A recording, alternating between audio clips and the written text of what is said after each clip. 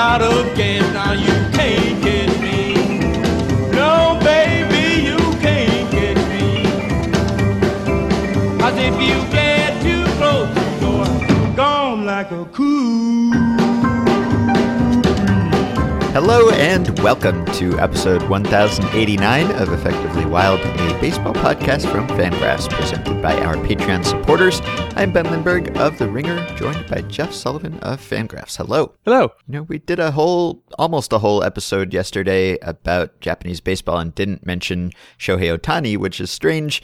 I figured that our guest Shingo probably wouldn't have been able to say anything interesting about Ohtani because he's an opposing team's player, so I didn't bother bringing him up. But after we recorded that episode, Shohei Ohtani did something, and I just sent you the video. Would you care to watch what Shohei Ohtani did? Okay. Firstly, is he pitching or is he hitting? He's hitting in this clip. So he has actually missed most of this season. He had an ankle injury that kept him out at the start of the year, and then I think he had a thigh thing, so he has only recently returned. He hasn't had much playing time, but this is a recent at-bat of his, and as you may already have seen, I have not watched.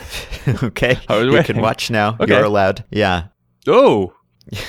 Yeah, I believe he hit this ball out of the stadium. It is difficult to tell in this clip, and the walls of the stadium are not high, so it's more achievable than it would be in most ballparks, but it's a bomb, and it's fun to watch. He's so big. I mean, he looks huge at the plate. He's not as built as like Aaron Judge, but he's very tall and willowy. He has put on some muscle too, but he is so tall and has that sweet swing that I think it's fun to watch him. I know people are down on home run highlights. Sam is writing anti-home run highlights takes, but I like this one. This one is fun. Wow. And yeah, he hasn't played much, and between that and our boy Takuya Nakashima having a down season, it's been a rough 2017 for the Nippon Ham Fighters. Actually, it's the Nippon Ham Fighters. I never know how to which word to put the emphasis on there because it's not actually Ham Fighters. It's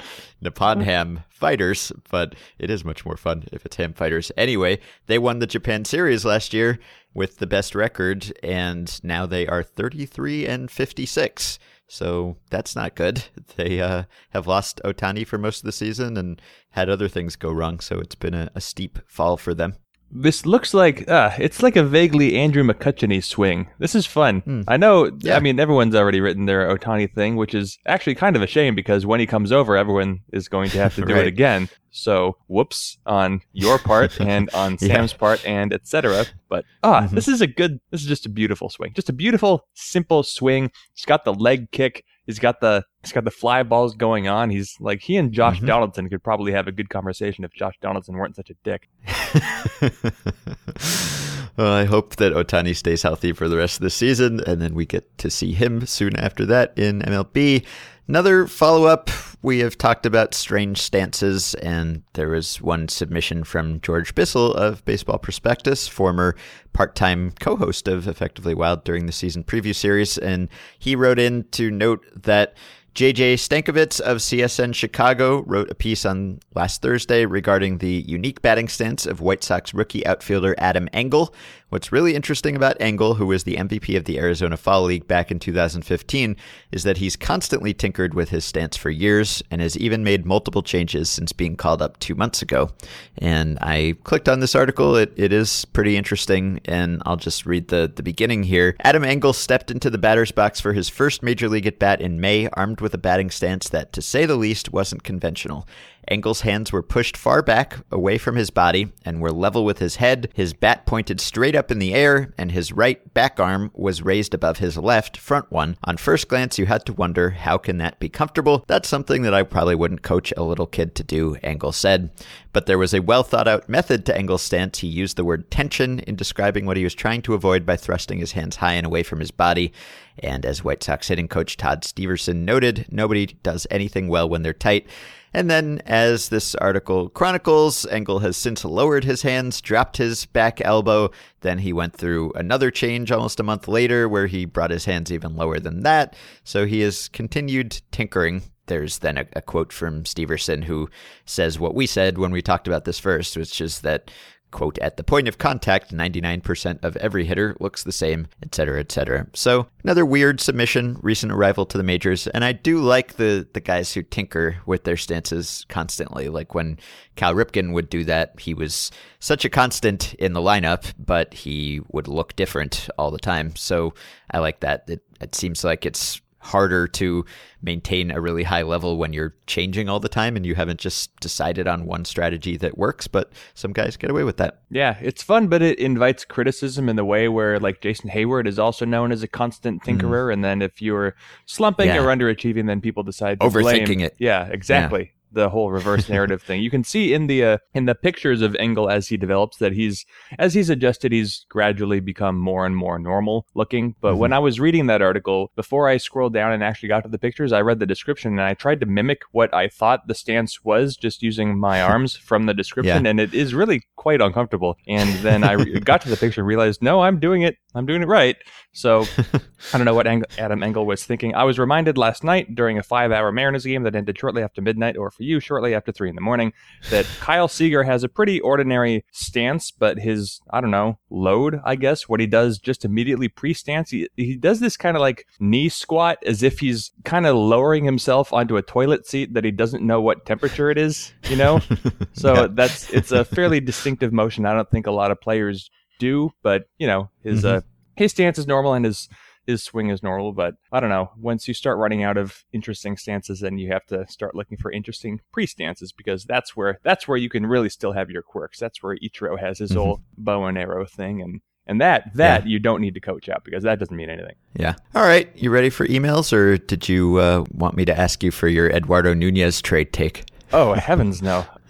I know. I didn't think there were hugs. I saw it on Twitter, and there's a line, and Trevor Cahill is on one side of the line, as we've already discussed. And even someone like Brandon Maurer, because I have one fun fact in Brandon Maurer, even he might be kind of on the other side of the line, although if he were traded in isolation, probably not. Tommy Kahnle, definitely. Tommy Kahnle is like way on the other side of the line. Love writing about Tommy Kahnle, but Eduardo Nunez, no, that doesn't meet the threshold. These are tweet-worthy trades. These are not. Like, if you call up, what's Devers, 20 years old? Yes. Yeah. If you call up a 20-year-old a few days ago and then you trade for Eduardo Nunez and the argument is that you should still start the 20-year-old, just it's not worth it. Kudos to the... Who cares? Yeah, I kind of agree. Eduardo Nunez was interesting to me at one point because he had like the highest infield fly ball rate ever. And I wrote a long article about it, positing that he was intentionally trying to hit pop-ups because he was hitting so many of them at the time that it seemed that way. But unfortunately for us, and fortunately for him, he has gotten that under control to a certain extent, which has coincided with his improvement as a player. He's actually been like a league average hitter over the last few years, which has a lot to do with his getting the pop-up rate under control. But now I'm not as interested in him because he's just an average player who doesn't have a crazy pop-up rate. So congratulations, Red Sox. My absolute favorite thing about Eduardo Nunez, and like you, we've been monitoring Nunez for a while because he was a shortstop with the Yankees for some time, and there were occasional conversations about who's going to follow Derek Jeter, and can Nunez play shortstop, and the answer was a conclusive no, and here's how we know that. In 2013, Nunez played 608 and a third innings as a shortstop for the Yankees. That's roughly a half season's worth, and you might already know this, but in case you don't remember the numbers, so we have UZR, Ultimate Zone Rating, and DRS, Defensive Runs Saved. These are the usual advanced defensive metrics that people play around with. And that year as a shortstop, Nunez, again, half a season's worth. I'm just going to say that one more time. Half a season's worth playing shortstop. Nunez, UZR, negative 20.6. DRS, negative 28 in a half season. Yes. One of the few shortstops with worse defensive ratings than Derek Jeter possibly was the one guy who was discussed as his heir for a while there. All right, so actual emails. Let's get to Mike D in St. Louis, who says, if a team could trade for all the players who did the best against them, would that improve your team by decreasing your opponent's value? Does this question make sense? For example, when Bud Norris first came up for the Astros, the Cardinals could not hit him for about 5 games. And I think The obvious answer here is no, because if you just go after guys who have hit you well in extremely small samples and that's your only reasoning for acquiring them, that is not going to be a great rationale for making those moves. It's super small sample, etc. But there has to be some truth to performance versus certain teams, right? Like, we'll never be able to tell when it's real and when it's not from afar, and maybe even if we were there. But if advanced scouting is a thing and it matters and certain teams are better at it and more perceptive than other teams are, then there have to be times when one team really does know how to get a guy out and another team does not know how to get a guy out, right? And I don't know how long that would last, because players change teams, players change themselves, the teams change their pitching staffs and their hitters, and so they can change their approach. They change advanced scouts. Everything changes constantly, and people are moving from one team to the next. So it's not likely that you would have like one hitter who just legitimately owns a team for his whole career or something, other than just happenstance or the fact that he is good and plays them a lot. But there do have to be some meaningful differences in certain matchups between teams and players. Negative 28 as a shortstop. The worst. We have 15 years. We have 15 years of defensive run save data. And I'm gonna go back to 2003. Okay, so looking over the 15 years, I looked up the worst defensive seasons as a shortstop by DRS. One measure. Worst one, 2005, Michael Young. Negative 32. Michael Young played 1,356 innings. Here are the worst defensive seasons by DRS as a shortstop. Michael Young, negative 32. Orlando Cabrera, negative 29. Hanley Ramirez, negative 28. Eduardo Nunez, negative 28. There's one that stands out, and here's what it is. Nunez played 700 fewer innings as a shortstop than those other three players. He was twice as bad. Unbelievable. Oh, also the name after Eduardo Nunez, Derek Jeter. Yeah. Didn't Nunez make a ton of errors? Also, he did. Like in addition to not having range. Yeah, it was both.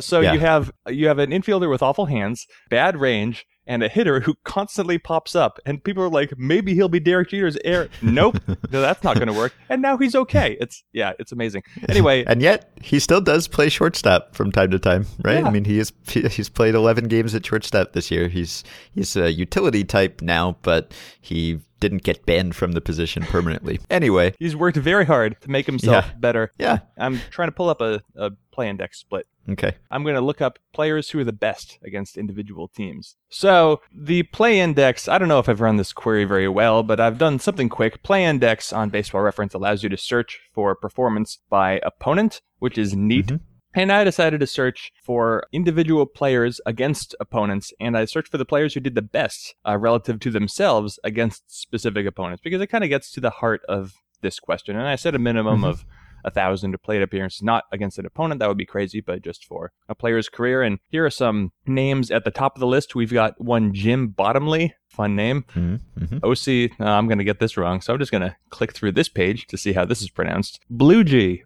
Didn't know there was a Blue G in baseball history, but here we are. OC, Ozzy Blue G. This is a tough one. Yeah, brother of Otto Blue G. Ozzy, I think. So it's short for Oswald Louis Blue G. Oswald, Ozzy, but maybe Ozzy with two S's. I don't know what they did in the 1920s. In any case, we have a Blue G, which I'm really uncomfortable saying. We have a Harry Hooper, a Pie Trainer, a Stan Hack, great name for a hitter. Jim Bottomley, he was 34% better than his usual self against Philadelphia. Ozzy Blue G, 33% better than his usual self against Baltimore. I don't know how meaningful these things are, but for example, even Joe DiMaggio, 27% better than himself against Baltimore. So why don't we look into that? Why don't we see what was Joe DiMaggio doing? Let's just say if you were Baltimore and you're like, oh, this guy keeps killing us, we should trade for Joe DiMaggio. Yeah, that's going to make your team a little bit better. Okay, so Joe DiMaggio actually was 27% better than his usual self against the St. Louis Browns, who eventually became Baltimore. So DiMaggio, for example, he had a career OPS of a wonderful 978. However, against the St. Louis Browns, against whom he batted 1,000 times, more than 1,000 times. Wow, I really did set this split quite high. He had an OPS of 1.115, so DiMaggio was spectacular against St. Louis. I'm just going to go back and... Of course, the Yeah, the Browns were bad, I think, most of the time. So that would probably explain it. So that's the other thing. You'd have to adjust for opponent quality here if you really wanted to see if the person has exceeded their regular performance. Oh, yeah. Okay, so we can actually make this more fun. So it turns out that what I just queried was players who were better against specific opponents after having faced them 1,000 times. So I got that wrong. That was actually quite substantial. So now I have set a minimum of 100 plate appearances. Now we're getting somewhere. Because, okay, the best split for any player relative to himself against one specific opponent, I'm going to have you guess, because there have only been several thousand baseball players in history and dozens of teams. So who's your guess? It's not even close. Todd Zeile. Eric Thames.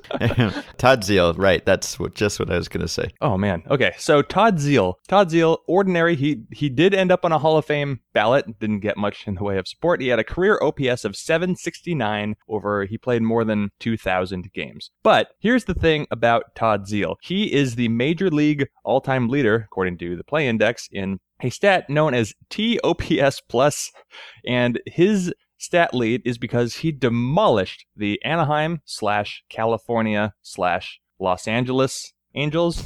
Todd Zeile had that 769 career OPS. His second best OPS against a team was 978 against the Chicago White Sox. It's good for Todd Zeile. He had a 1.356 OPS against the Angels in 118 plate appearances. He was 146% better than his usual self in that split. Second place on this list, Bob Turley, who demolished the Twins. Wayne Krenchicki was great against San Diego. Julio Lugo destroyed the Phillies, and Bob Friend was no friend of the Cubs. He had a TOPS plus of 225. If you're a Cardinals fan, you might remember that Jim Thome killed you. If you're an Indians fan, you might not remember that D'Angelo Jimenez killed you.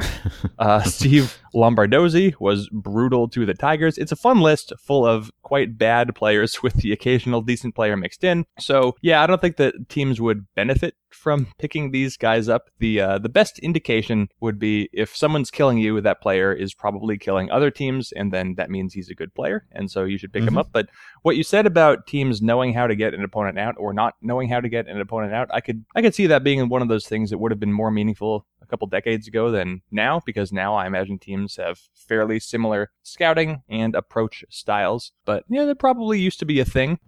Right. You could never really know whether it was a thing or it was just a small sample. So I'm sure that there have been bad moves made because someone made a decision based on what they saw. Like we were talking to Shingo yesterday about his site Stats Ninja and how you can just by chance see a guy be great or see a guy be terrible. I mean, that's a scouting term, right? Like when a scout sees a guy have a great series or something, he'll say like, I saw him good, and other times you'll see him bad, and you just have to try not to make a decision based on that. So if a guy comes in and has a great start against your team, that is nice, and you should factor that in about as much as you factor in all the other starts that he makes. So don't put too much weight on it. I've got one more. We're looking at Len Sakata. Len Sakata played for Baltimore, Milwaukee, New York, and Oakland, and he's at the other end of this list. You can search for worst performance against individual teams. So Sakata, never much of a player. He had a career WAR of about 4, but he played in more than 500 games. He was kind of a utility infielder type. He had a career OPS of 616. However, you look at all of the teams that he played fairly regularly, and his second worst performance against the team was a 489 OPS against the Seattle Mariners. However, he batted 109 times against the Chicago White Sox, and he had 7 hits, and he had an OPS of 240, which means he had a TOPS plus of negative 22. He was, 122% worse against the White Sox than any other team. That is officially the worst versus opponent split in baseball history as recorded by Baseball Reference, and a lot of the other players at the bottom of this list are pitchers. For example, Bartolo Colon has not hit well against opponents who had 500 or better records, which is a split that's also included here. Gregor Blanco is near the top of this list. He's been terrible against the Cubs. Dave Roberts is there, awful against the Pirates, but Len Sakata, he is the winner. Okay. Question from Alex, and also a similar question from Eric.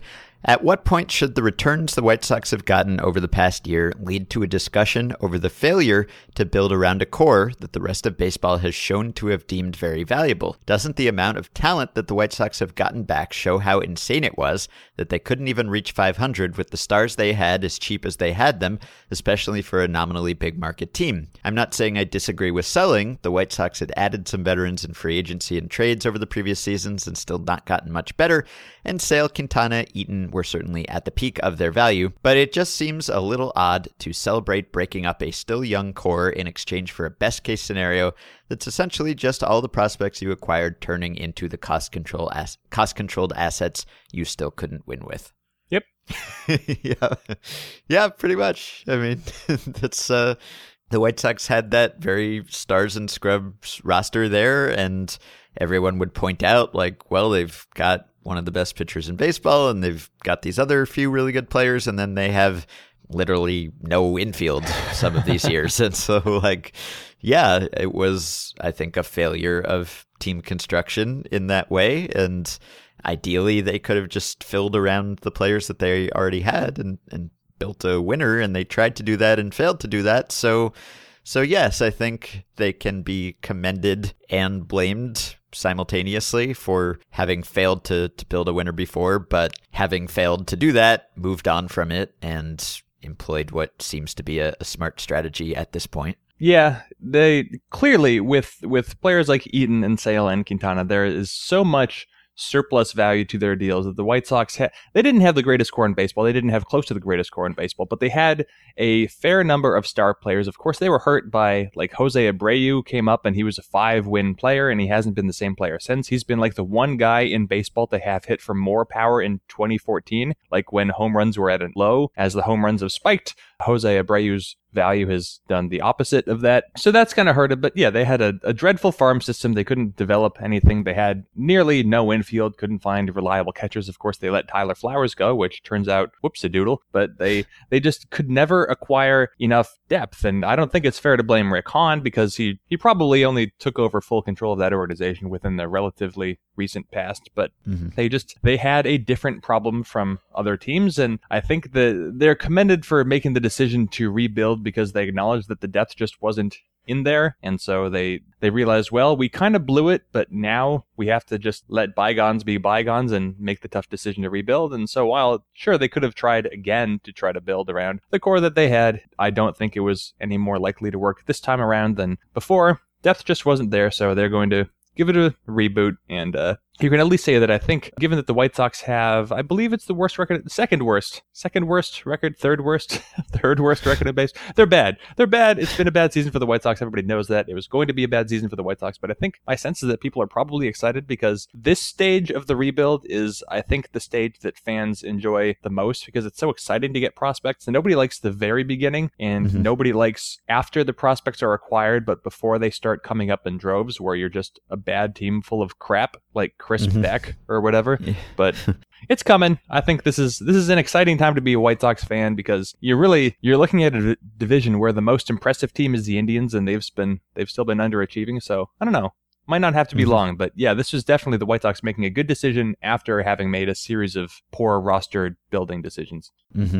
Yeah, I wonder if this is the most exciting stage for most fans. I think it certainly is for internet fans, listeners of ours, readers of ours, people who understand the value of prospects and know the specific prospects. And I think that has become more true of just fans in general over the last few years. But I'm sure there's still a large swath of fans who just sees the team trading all the good players that they know and doesn't know who the good players that they got are, because they just haven't seen them. And so they think, the White Sox are throwing in the towel, and we don't know who these guys are that they got, and maybe we'll see them a few years down the road. So yeah, I think for a certain type of fan, this is a very exciting stage, and for others, maybe it's the least exciting stage. I don't know where the breakdown there is. But next question, this is a fun one from Scott.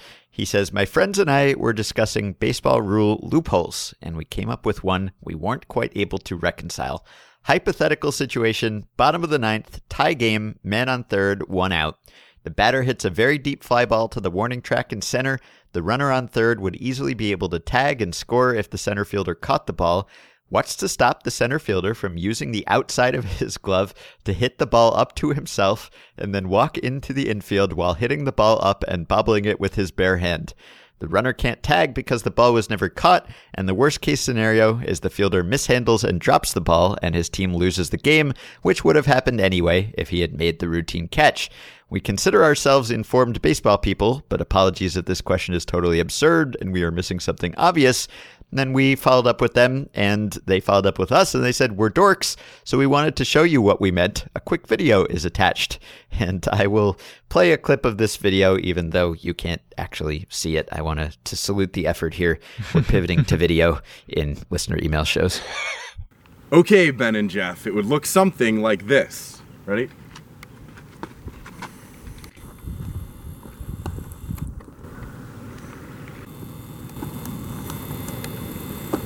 The only rule is it has to work. And Scott continues, it's certainly difficult, but far from impossible, as he demonstrates in this video. We were able to do it, and we are mediocre at baseball. It's something people with elite athleticism and hand-eye coordination could practice, and even if it only worked half the time, still worth it. So I didn't know off the top of my head what the rule was that prevented this. It seemed like there had to be a rule that prevented this. It seems like a loophole that would have been exploited a long time ago if it could have been. And so I just, for expediency's sake, forwarded this to our listener Darren, who is an official scorer in Major League Baseball. And he very quickly pinpointed the rule that prevents this loophole from being exploited, unfortunately. And it is Rule 5.09a. And this is the rule that essentially defines what a catch is. So the rule itself goes through, this is a catch and this isn't a catch. And then there is a comment on the rule, again, in the rule book here, and I will read it here. It says, a catch is legal if the ball is finally held by any fielder, even though juggled, or held by another fielder before it touches the ground. And then here is the part that closes the loophole. Runners may leave their bases the instant the first fielder touches the ball. So you don't have to have a catch to tag up. As soon as the outfielder touches the ball, you can start running. And whether he catches it and you're tagging, or he drops it and you're just running, or he is juggling it because he read Scott's email and thought it was a fun suggestion, you can leave and tag or try to score or whatever you would call it in that situation. So I like the creativity. I like the video.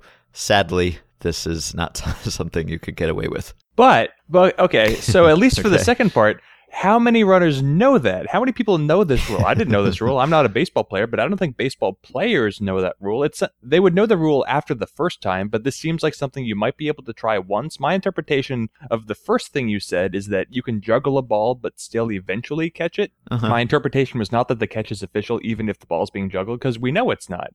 If you fumble a ball and then you drop it, that's not a catch. Yeah, it's not a catch yet. It just it doesn't need to be a catch. But yes, you're saying base runners might not know that it doesn't need to be a catch. So if the only issue here is that the runners could start going immediately, they would eventually do that. But if it's like Game 7 of the World Series and you're about to lose on a walk-off sacrifice fly, which is the worst kind of walk-off and it sucks, then you should try it. I don't know how you mentally prepare yourself to do this, and you could look like an idiot under the national spotlight, but it seems worth it because you got to figure if it's like, I don't know, name a runner, name any player in baseball. I don't know why I'm blanking right now, but who's a smart baseball player? Joey Votto. Joey Votto knows everything about baseball, but if he's the guy on third base, he probably doesn't know that he can start going immediately. I could be wrong. Maybe everybody knows this if they played baseball for years, but you probably assume you can't go until catches made. Maybe, I don't know. Again, like the email says, it's worth taking a chance if the downside is nothing. Yeah.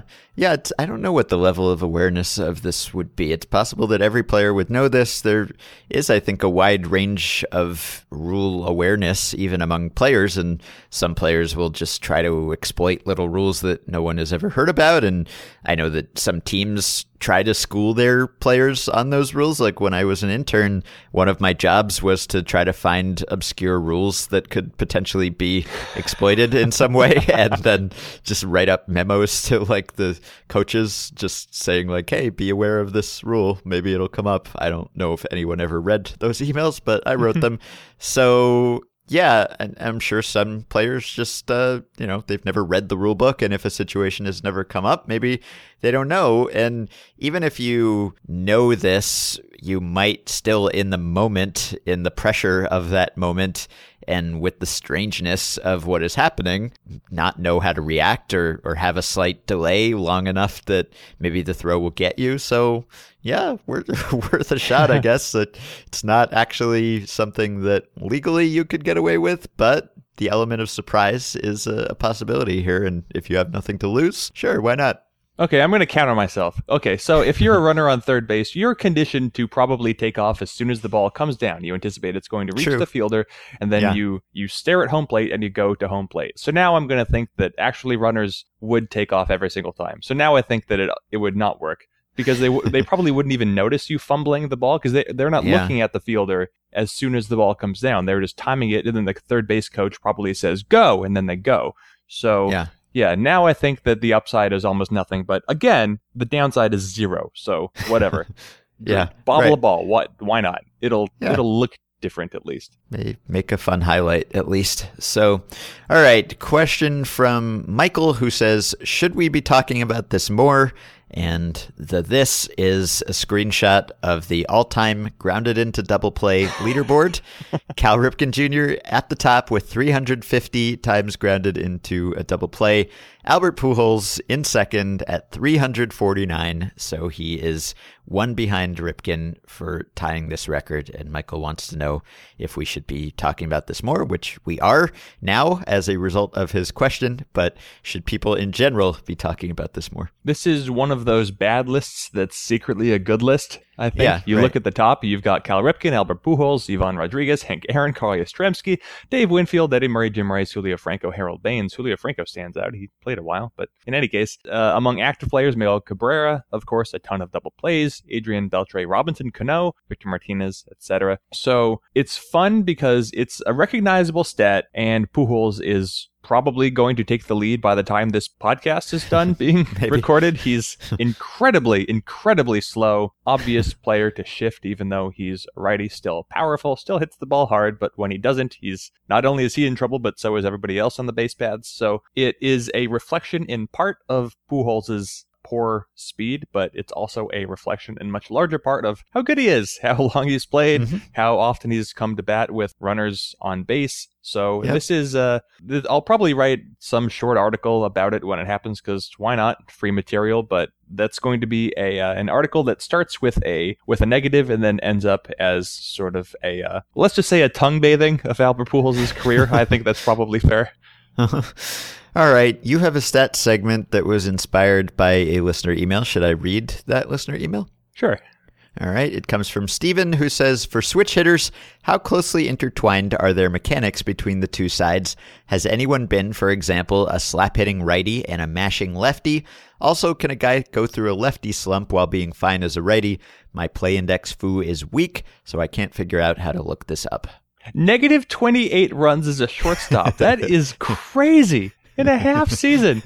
Sorry, I was looking up Pujols. For the record, in Pujols' career, the league average of double plays grounded into per opportunity is about 11%. Pujols for his career is at 14%. So nothing too crazy, nothing too extreme. It has, of course, gotten worse over time as his legs have gotten worse over time. Okay, so email sent by Steven. So I went into the archives and I did what I could to pull up historical data for switch hitters. And to make sure that I had decent samples, I set a minimum of 250 plate appearances against both handednesses. So mostly that was a constraint for guys facing lefties. There are fewer lefties, etc. So I basically went in and I searched for switch hitters who were very different from either side of the plate. And I came up with a handful of names that longer time baseball fans might be aware of. So just looking at OPS, for example, the largest OPS difference switch hitters who are better against righties, than lefties belongs to Reggie Jefferson. Reggie Jefferson, for his career, had an 869 OPS against righties, and against lefties, it was 591, which is terrible. That's a difference of 278 points. So Reggie Jefferson, very different hitter. Now, if you look up Reggie Jefferson's career splits, it turns out that, yeah, he faced righties as a lefty and he faced lefties as a righty, but then later on, he faced lefties as a lefty because it turns out Reggie Jefferson stopped switch hitting because he was terrible at it. He was terrible from one of the sides of the plate. So in 1997, he started to bat lefty against lefties because he was successful batting lefty against righties. And as a fun fact, no, it didn't make him any better. He was actually a little bit worse. So when I looked up Reggie Jefferson's splits, I kind of captured him switch hitting and also not switch hitting, but technically he does lead the list here. My favorite thing about looking at Reggie Jefferson's page is that if you are familiar with Baseball Reference, you might know that on a lot of player pages there is a link to something called the Bullpen Wiki. It's kind of like a baseball player Wikipedia. And Reggie Jefferson has his own page there.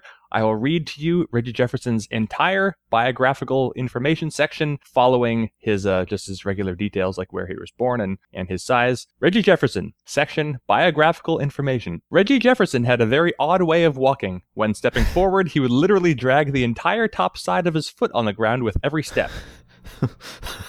That's it. That is the entire section. I've never seen a bullpen page like that. Usually it's like he played for this team and then he played for that team. Yep, nope. I've never seen a walk critique. Yeah. I like it. So next in the list is a name that will be more familiar probably. It's Wally Backman. He was somewhat famously platooned back in his day, but Wally Backman for his career, 726 OPS against righties, which that's not very good, but he was even worse against lefties. His OPS was 460. That's a difference of 266 points, an easy second place behind Reggie Jefferson. So Backman was quite useful, I guess, batting left-handed, facing righties, but then he just could not bat right-handed against lefties. He was terrible. His batting average was 165. He slugged 202. He hit 0 career home runs batting righty against lefties, and it got bad enough that in 1992, Wally Backman decided to give up switch hitting himself, and he batted lefty against lefties, and he batted one time. He had all of one at bat, batting lefty against lefties, and he struck out. So that is that's it for Wally Backman. We'll move on from that page. So you can flip this around, and if you look at guys who are better against lefties than against righties, then at the top of this list for, well, whatever. We're just going to have a little Nook Logan section in here because why not? Nook Logan was a guy who was better batting right-handed against lefties. He had an 800 OPS batting righty against left-handed pitchers, but when he batted lefty against right-handed pitchers, he had a 592 OPS. So Nook Logan, not a very good switch hitter. He was a very fast player, but maybe not too surprising. Nook Logan, another guy who gave up switch hitting a little later in his career. So Nook Logan realized, I'm not able to hit righties very well batting lefty. Why don't I just bat righty against righties and I'll be a little more comfortable. So Logan had a 592 OPS against righties batting lefty. But when he started batting righty against righties, his OPS skyrocketed to 594. That is an improvement of 0.02 of 1 point. That's Nook Logan. We move on. Another player who had a big split, also a recent player, Bobby Kielty. Bobby Kielty of, well, I guess no fame, really. But he had an 881 OPS batting righty against lefties, but he had a 675 OPS against righties batting lefty. Moving on from there, there's one more name who really stands out on this list, and it is Geronimo Pena. Geronimo Pena played in the 90s, and he was also considerably better against lefties than against righties. This gets confusing. I should just say batting righty as opposed to batting lefty. He was better by 202 points of OPS. Now, that is looking at some results, but it's also fun to look at things like walks and strikeouts because that tells you a little something about how players were in terms of their approach. So one name that stands out is one Joe Wallace. Joe Wallace played in the 70s, and he struck out twice as often against left-handed pitchers than against righties, and that is a pretty significant change. I will now read to you a little bit from Joe Wallace's bullpen wiki page. How did he walk? Joe Wallace came up for the Chicago Cubs with much hope in September 1975. A center fielder who would play extremely shallow on defense, Wallace never proved a valuable asset in the field or at the plate. Harsh. He was traded to the Cleveland Indians for Mike Vail during the 1978 season, and the Indians immediately sent him packing to the Oakland A's. A year later, he was back in the minors and then out of baseball on September 24th, 1975. This is out of order. Wallace broke up Tom Seaver's no-hitter with 2 outs in the bottom of the 9th inning with a clean single to right. Last sentence, Wallace earned the nickname Tarzan because he was fond of cliff diving. Okay. So the last name I will bring up is, if you look at the other side of this list, a huge, maybe the biggest difference in approach for a switch hitter belongs to Nick Swisher. Nick Swisher, career switch hitter, when he batted righty against lefties, he had 15 more walks than strikeouts. He had basically an even strikeout to walk rate, which is a pretty good mark for a disciplined hitter, and Swisher was pretty good batting righty against lefties. When he batted lefty against righties, he had more than twice as many strikeouts as walks. He was still a fine hitter. He had a 787 OPS, so he did not have a massive platoon split. However, his play discipline was considerably different from that side of the plate. So Nick Swisher is one guy who had a very different approach, not identically comfortable from either side of the plate. And one last name I will throw out there just for the hell of it. He wasn't at the top of any list, but Lance Berkman was a career switch hitter who had a pretty big split. You remember Lance Berkman as being a fearsome hitter, and he was, especially when he faced righties. Batting lefty, Berkman had a near 4-digit OPS, 995, but when he batted righty against lefties, his OPS was 777, which is fine, but not actually very good. And Berkman was a career switch hitter. He did it forever. He never really got very good or very bad from that side of the plate. He had some sort of vulnerability. So Berkman, outstanding Hall of Fame level talent against right-handed pitchers, which is the better one to be good against, but against lefties, never quite figured it out. Well, I guess you could do another query to find the guys with the smallest splits as switch hitters, but it would probably just be Mickey Mantle or something. He has a 997 OPS against lefties and a 965 OPS against righties, or maybe Chipper Jones, whose split is slightly larger but still small. It would be the guys that you know of as probably the best switch hitters ever. All right, this is kind of a question that is a blend of the White Sox question we already answered and the acquiring players who are good against your team question that we led this off with. So this comes from Michael, and he says, as of this writing, the Cubs are half a game back of the Brewers in the NL Central. The Cubs just split 2 games at Wrigley with the White Sox and are set to play 2 more against them. It was then announced that the Brewers have acquired Anthony Swarzak from the White Sox for a prospect. The White Sox already had a depleted bullpen from moving Robertson and Canely, which will make the rest of the season rough, including these 2 games against the Cubs, which presumably the Brewers want the White Sox to win. This case isn't that large, only 2 games, but could that potentially be a thing teams look at when considering their trades and their trade partners? For instance, if you knew your rival had to play a particular team 9 more times in a year, and you only had to play them 3 times, would you want to avoid weakening that team too much by acquiring one of their players because it gives your rival an advantage? Or is this so speculative about how future games are going to pan out that it doesn't matter? Or do teams just not even worry about it because it's more important to shore up your weaknesses and not worry about how it affects the rest of the league? Yeah, so it's going to be the last one, and I think the Brewers would rather have Swarzak for themselves than have Swarzak pitching against the Cubs. They probably feel like their odds of gaining ground of the division are better if they have Swarzak than if Swarzak is pitching for a terrible team against a good team,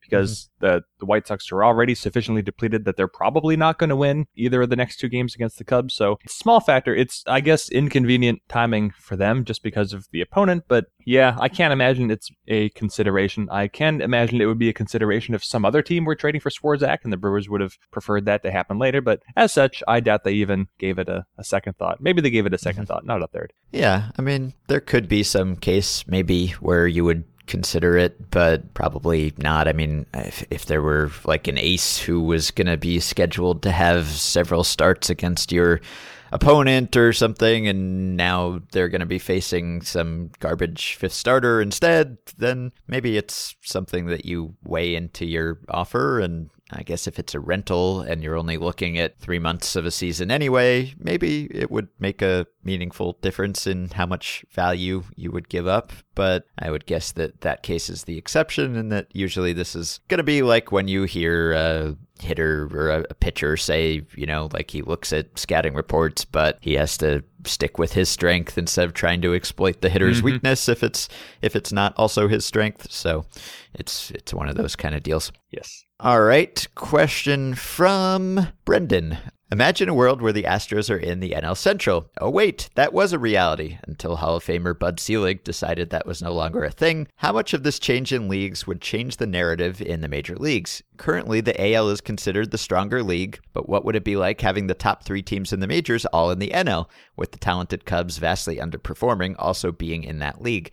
Additionally, the Cubs and Astros are currently the model franchises of the rebuilding model. How much would them being in the same division change the perception of their success, since they would probably be beating up on each other for years to come, affecting their overall records? That would be fun, because then you'd have sort of like a Yankees-Red Sox dynamic in the Central, where you have the 2 most successful current rebuilds going one against the other, and that would make the long-term organizational planning a little bit different for the Astros and the Cubs, because you'd have 2 juggernauts, but one of them would be fighting for a wild card spot every year. It would be a significant disadvantage. Now, it's worth remembering when the Astros first switched leagues to the American League, they were one of the worst teams in baseball history, and the American League still was better in interleague play, so one team doesn't really swing things that much. But yeah, this would, if you moved the Astros over, of course, it would change the balance a little bit. I would be most interested in sort of that interplay between the Astros and the Cubs, because right now, Brewers be damned, I think neither team has a direct rival that quite matches up. You can also imagine if, like, the Cubs and the Dodgers shared a division or something like that, but it would clearly change things somewhat. Now,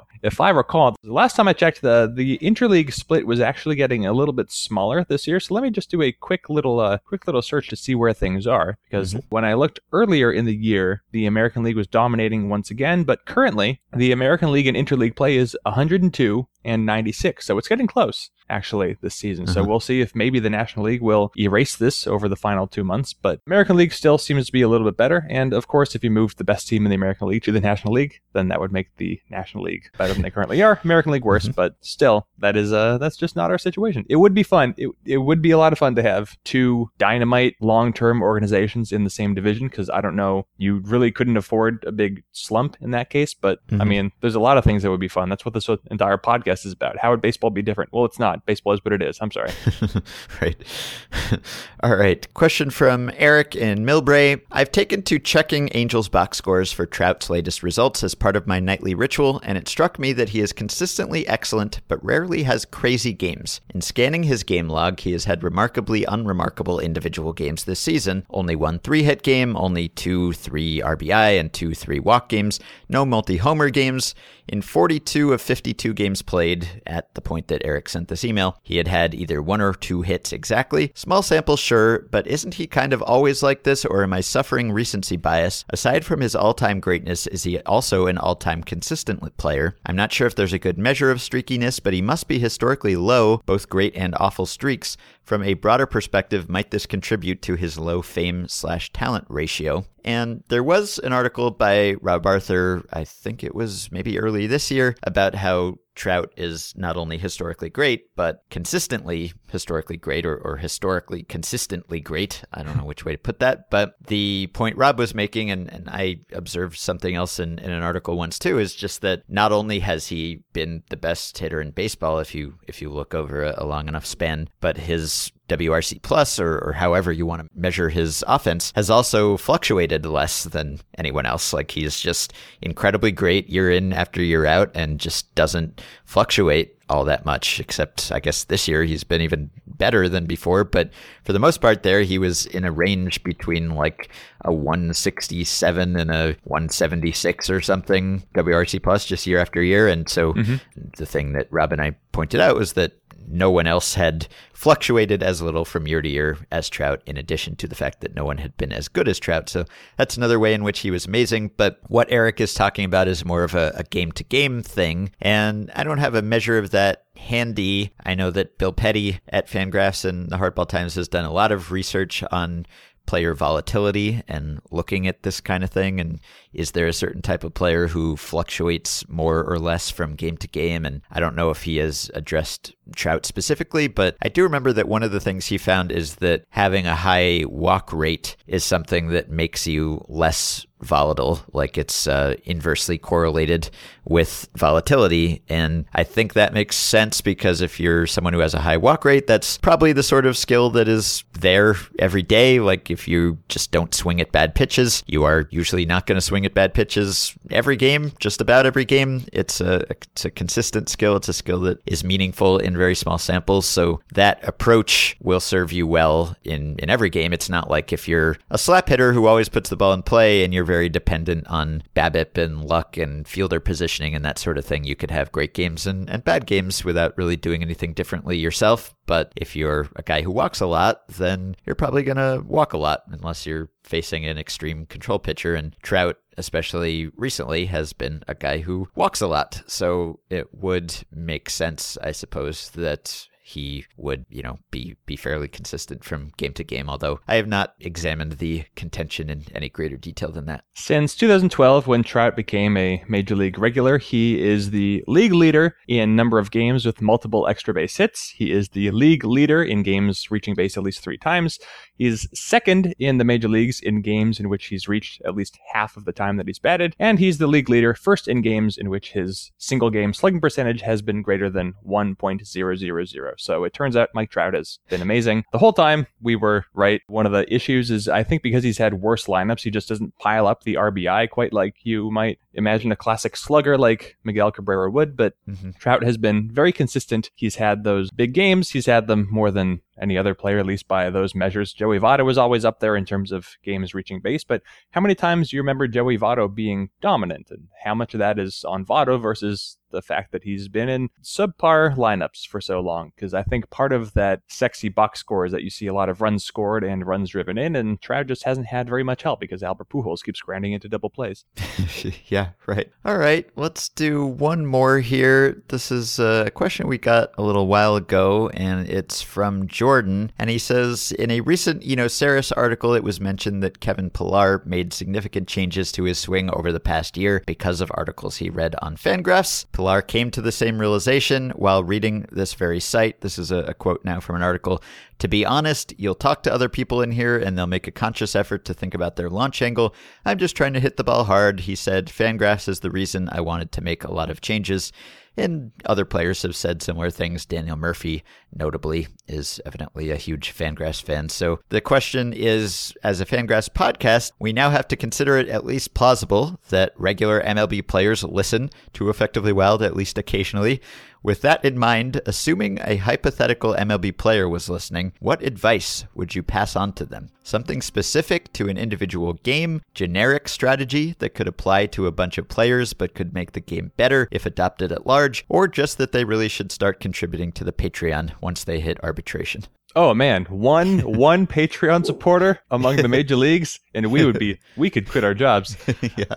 Okay, so I think the one piece of advice I would give would be to Mike Trout, and if you are in the outfield and it's a walk-off situation and there's a runner on third and you're about to catch a sacrifice fly and you have no chance of throwing out the runner at third, consider bobbling the ball while advancing slowly toward the infield. Who knows what could happen, but you might be able to save the game if the runner or third base coach gets confused, and you never know. The Angels are still kind of hanging around 500. One game could make the difference between a playoff game and sitting at home. Yeah, no, good advice. Yeah, I don't know. There isn't really any one-size-fits-all advice that we could offer to a baseball player, and it seems almost pretentious to try to do that. And in many cases, probably the best advice would be to ignore whatever we're saying at the moment because they know more about baseball in many ways than we do. So I don't know, like maybe we could give some media advice just because that is what we are and that is our perspective. Like,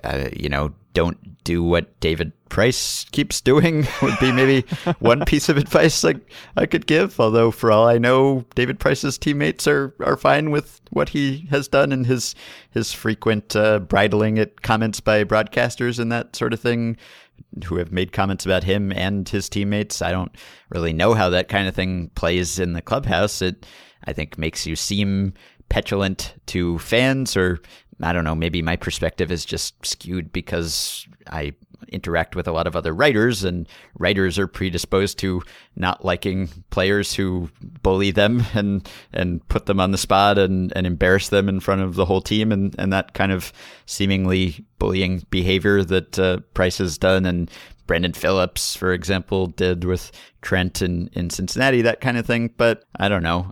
I guess even that seems like self-serving advice. Be nice to reporters. We're not out to get you. So that kind of thing. But I don't know. Read Fangraphs if you're not already reading Fangraphs. I don't know why you'd be listening to the podcast without reading the site. It's a really hard question to answer because your advice would not be the same to every player. But I don't know, like hire Scott Boras. Is that good advice? One of the stats I have three things to say, and one of them has nothing to do with the other points. So one of the stats that I like looking at with players is, if you don't know, that we have a Z swing rate, which is the rate of swings at pitches in the strike zone, and then there's O swing rate, which is the rate of swings at pitches out of the strike zone. I like to look at the difference between the two, because if you are a hitter, you want to swing more at strikes and less at balls. And by that measure, this season, Kevin Pillar is, I think, the second or third most improved hitter in baseball. He's still a little bit of a hacker, and his numbers are not actually that much better than they've ever been. He's basically right on his career batting line, but his discipline does seem a little bit better, which is promising. He's near a career high in home runs, much like the rest of the league that is named Jose Abreu. Second point, unrelated to that, but related to David Price. One of the narratives that has chased David Price, maybe as much or more than it's chased Clayton Kershaw, is the whole playoff choker thing, because David Price has a 2-8 record in the playoffs, and he's also been great in terms of his peripherals. He doesn't really walk a lot of guys in the playoffs. His strikeouts are there, but this is one of those things that makes me almost want to believe in the narrative, because he seems like he's so thin-skinned that things could just kind of get to him.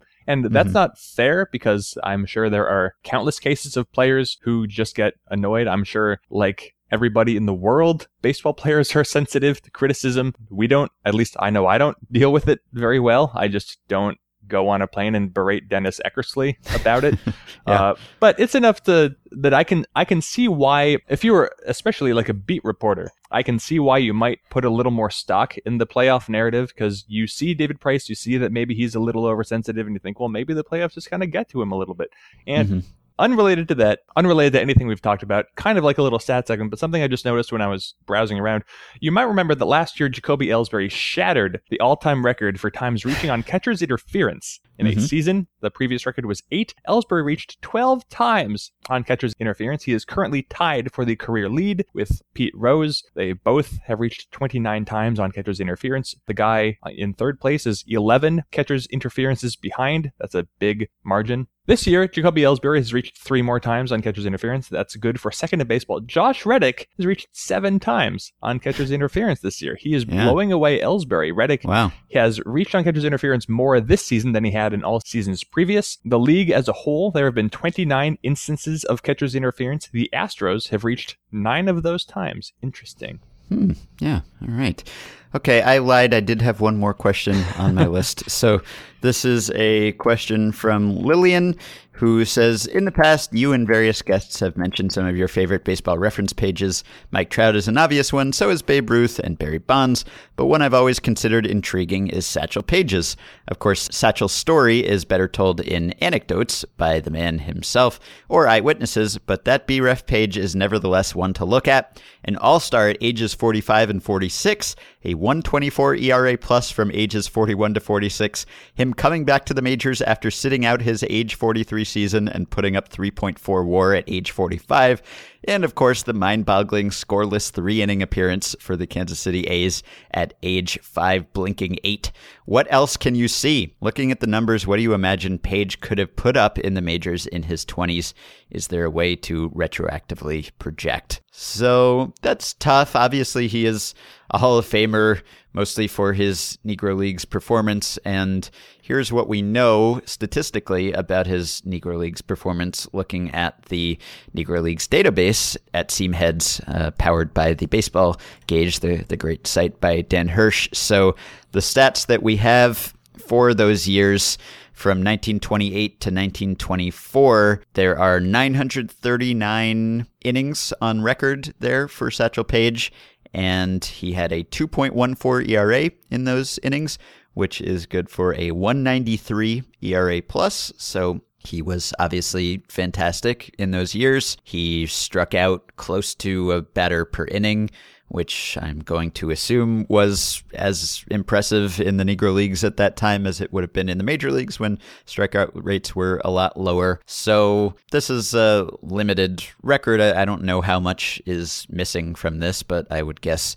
quite a lot because he pitched forever, and this is only 159 games, 132 starts, but he was fantastic when he was playing in the Negro Leagues, and then he was still fantastic at just extremely advanced ages when he finally got to the majors, just debuting when he was 41 and having a 165 ERA plus in 72 innings. So I don't know if it would be safe to just port his Negro Leagues rates over to the majors. That seems like probably not, except that he was pitching almost that well in his 40s in the majors. So it's really hard to say. But I mean, given that he was that well preserved, that he was still an effective pitcher at age 46, if he had come up in the majors 20 years before he did, which is when the stats for his Negro Leagues career start, he was 21 at the time. So he could have had, easily a 25-year career and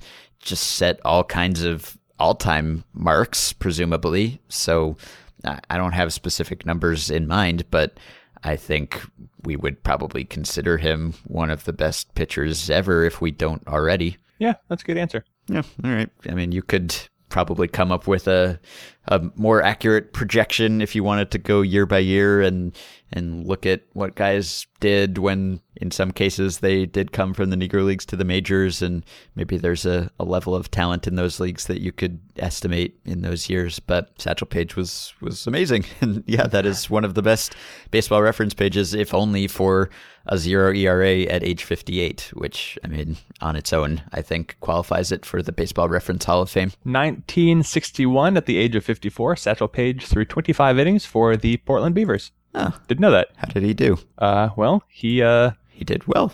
Yeah, he did fine. Yeah. All right. Okay, so we can end it there. Do you want to tell the Dave Bresnahan potato story to close this out? Because we got an email about the Dave Bresnahan potato story, and you were aware of this, and I was not. Okay, let me load up this page just so I can fill in details. I remember when I was a kid, I had one of those books that I guess it's like a child's version of a bathroom book, even though kids never spend that much time in there. But it was just like a little book of, I think, sports anecdotes or funny stories or something. And I guess I'll just read these 2 paragraphs from a website that is called the Baseball Reliquary. It's baseballreliquary.org. We were linked to this. It's a good site. Yeah, they preserve all kinds of interesting things about baseball, and in this case, they actually have the potato preserved here. So I remember reading a brief little quip about this when I was a kid. I had completely forgotten about it, and now it has come back because of this reader email. So I will just read word for word. Probably the most acclaimed baseball in the Reliquary's collection isn't even a baseball. Rather, it is a potato, which was disguised as a baseball and thrown by former minor league catcher Dave Bresnahan. Now, in a somewhat desiccated state, the potato has been preserved since 1987 in this specimen jar, pictured above, filled with denatured alcohol. In October of 2000, the Baseball Reliquary acquired for its permanent collections what is believed to be the actual potato thrown by former minor league catcher Dave Bresnahan in one of the classic stunts in baseball history. In August, they got this potato in 2000, and it happened in August of 1987? Wow. In August of 1987, Bresnahan, then a 25-year-old second-string catcher with the Williamsport, Pennsylvania Bills of the Class AA Eastern League, decided to liven up a meaningless late-season home game. Before the game, Bresnahan peeled and sculpted a potato in the shape of a baseball behind the plate in the 5th inning. With the potato concealed in his mitt and a runner on third base, he threw the potato wildly past his third baseman, hoping the runner would think he made an errant pickoff throw. The play worked to perfection. The runner at third trotted home, and Bresnahan tagged him out with the baseball. An umpire retrieved the potato and awarded the runner home for Bresnahan's deception. The following day, Bresnahan was fined by his manager and then released by the Bills' parent club, the Cleveland Indians, for what they perceived as an affront to the integrity of the game.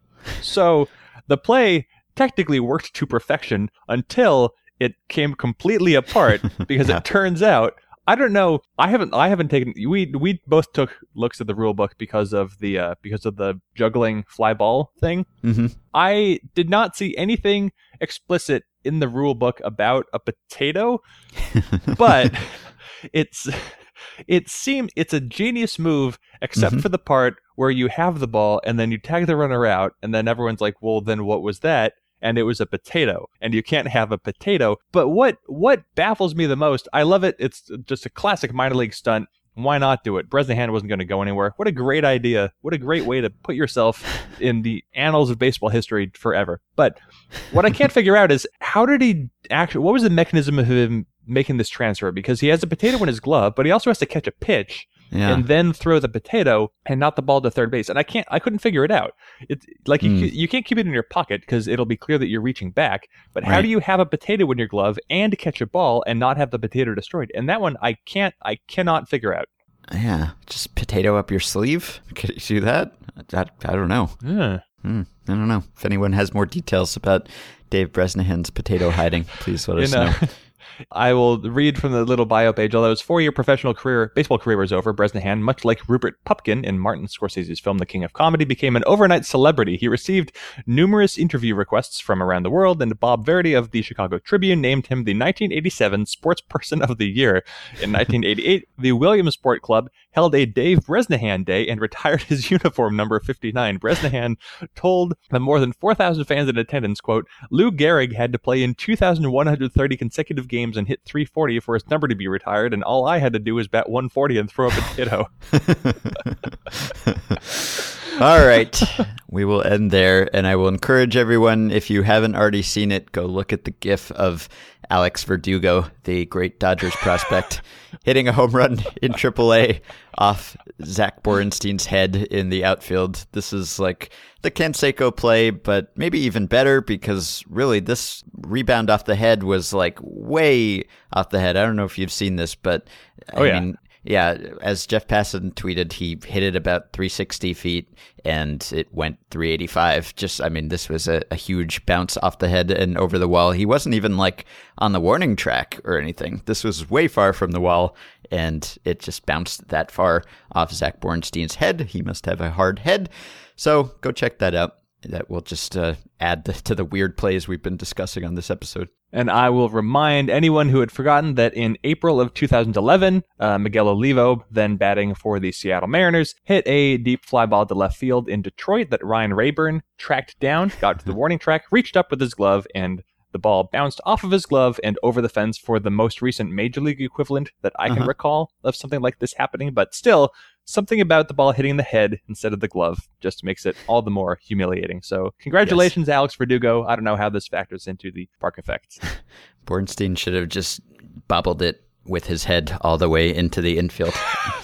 That would have been the smarter thing to do. All right. That's it for today.